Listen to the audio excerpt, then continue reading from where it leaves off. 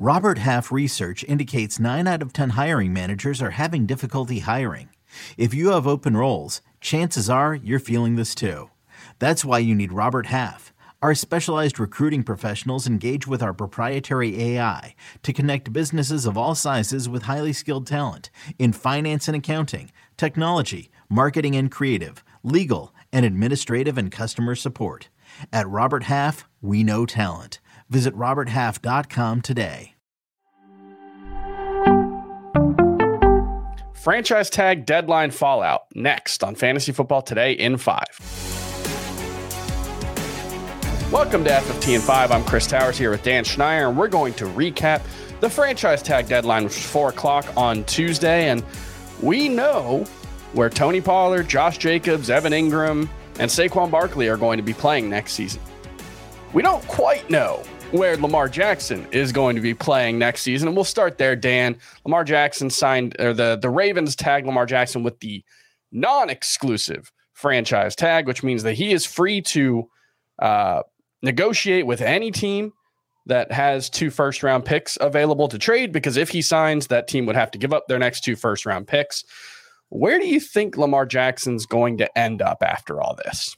I think he ends up in Baltimore after all this. Now, the bigger question is, will he end up in Baltimore with a new deal, or will he play out the year on the franchise tag? I think there's actually a decent chance he could end up playing on the tag. It seems like there's still worlds apart negotiations. Yeah, I would actually say there's a decent chance he doesn't play in 2023 if they tag him, because he clearly wants that long-term extension. He clearly wants the kind of guaranteed money that we saw Deshaun Watson get last offseason.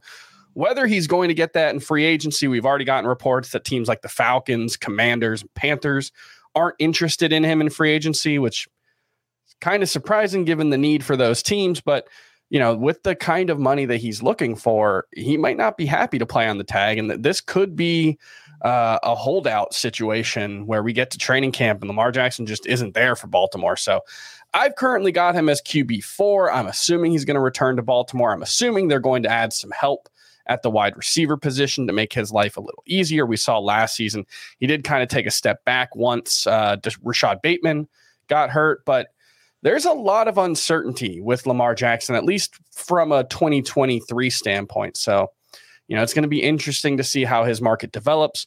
The good news is we got some certainty on the 3 big names at running back heading into the offseason as far as the free agents. Saquon Barkley is going back to the Giants, Josh Jacobs back to the Raiders, and Tony Pollard back to the Cowboys. All of them tagged with that franchise tag. They can still sign a long-term extension. It sounds like Josh Jacobs is likely to do that at least, and not as clear on Tony Pollard and Saquon Barkley. I've got Barkley at RB4. Is that too high or too low? I think that's a good number for Barkley right now. He's one of the only backs you can count on to get 74% of his team snaps or more. I don't think that's going to go down at all. So based on the volume alone, the work in the pass game, I think it's a good number.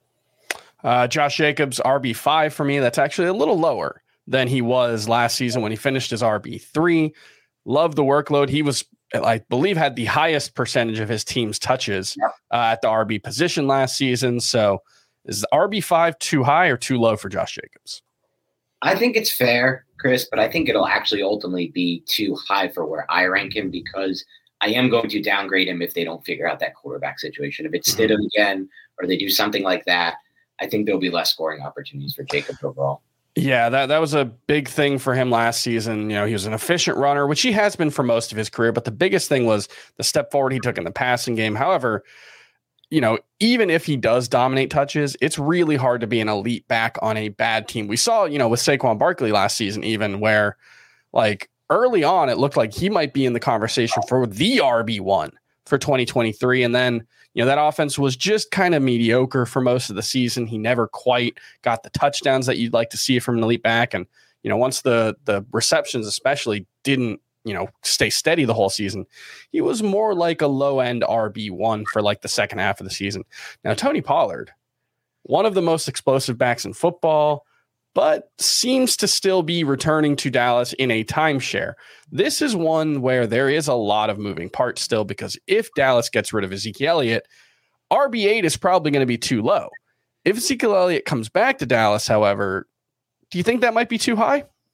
I think it will be too high. I think ultimately, regardless of what happens with Zeke, it is going to be too high for me, at least. I think no matter what happens with Zeke, Dallas will invest in the running back position in the draft. They even made mention of not being afraid to use another first-round pick on a running back, even after the Zeke experiment, with Bijan Robinson potentially, who also went to the University of Texas. So doesn't strike me as a backfield where Pollard is going to get more than what he's gotten so far in his career. He is still valuable in that role, but RB8 is a little rich for me, especially coming off an injury.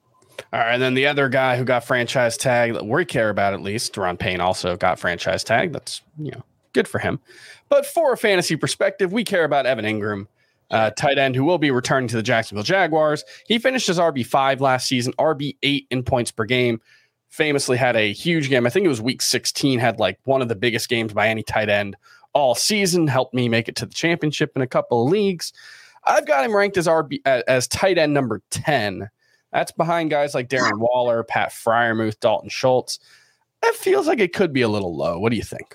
I think it could be a little low. I really like what I saw from Ingram last year. The only concern would be Calvin Ridley reinstated now. Yes. What does that do to Ingram's target share? So that would be the only concern I have there.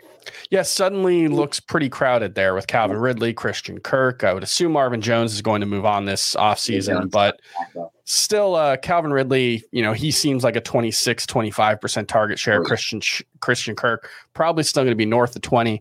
Can Evan Ingram be in that 18% range? That's probably going to be a key for him because, if this offense takes a step forward, that'll put him in a good situation. But I worry that he's going to be more like a 15% target share guy, and that might make it hard for him to be a truly must-start tight end. But I agree with you; it does feel a little low. I may move him up now that we know he's returning to Jacksonville. That's going to do it for FFT and 5. We'll be back tomorrow with more fantasy football offseason coverage. See you then.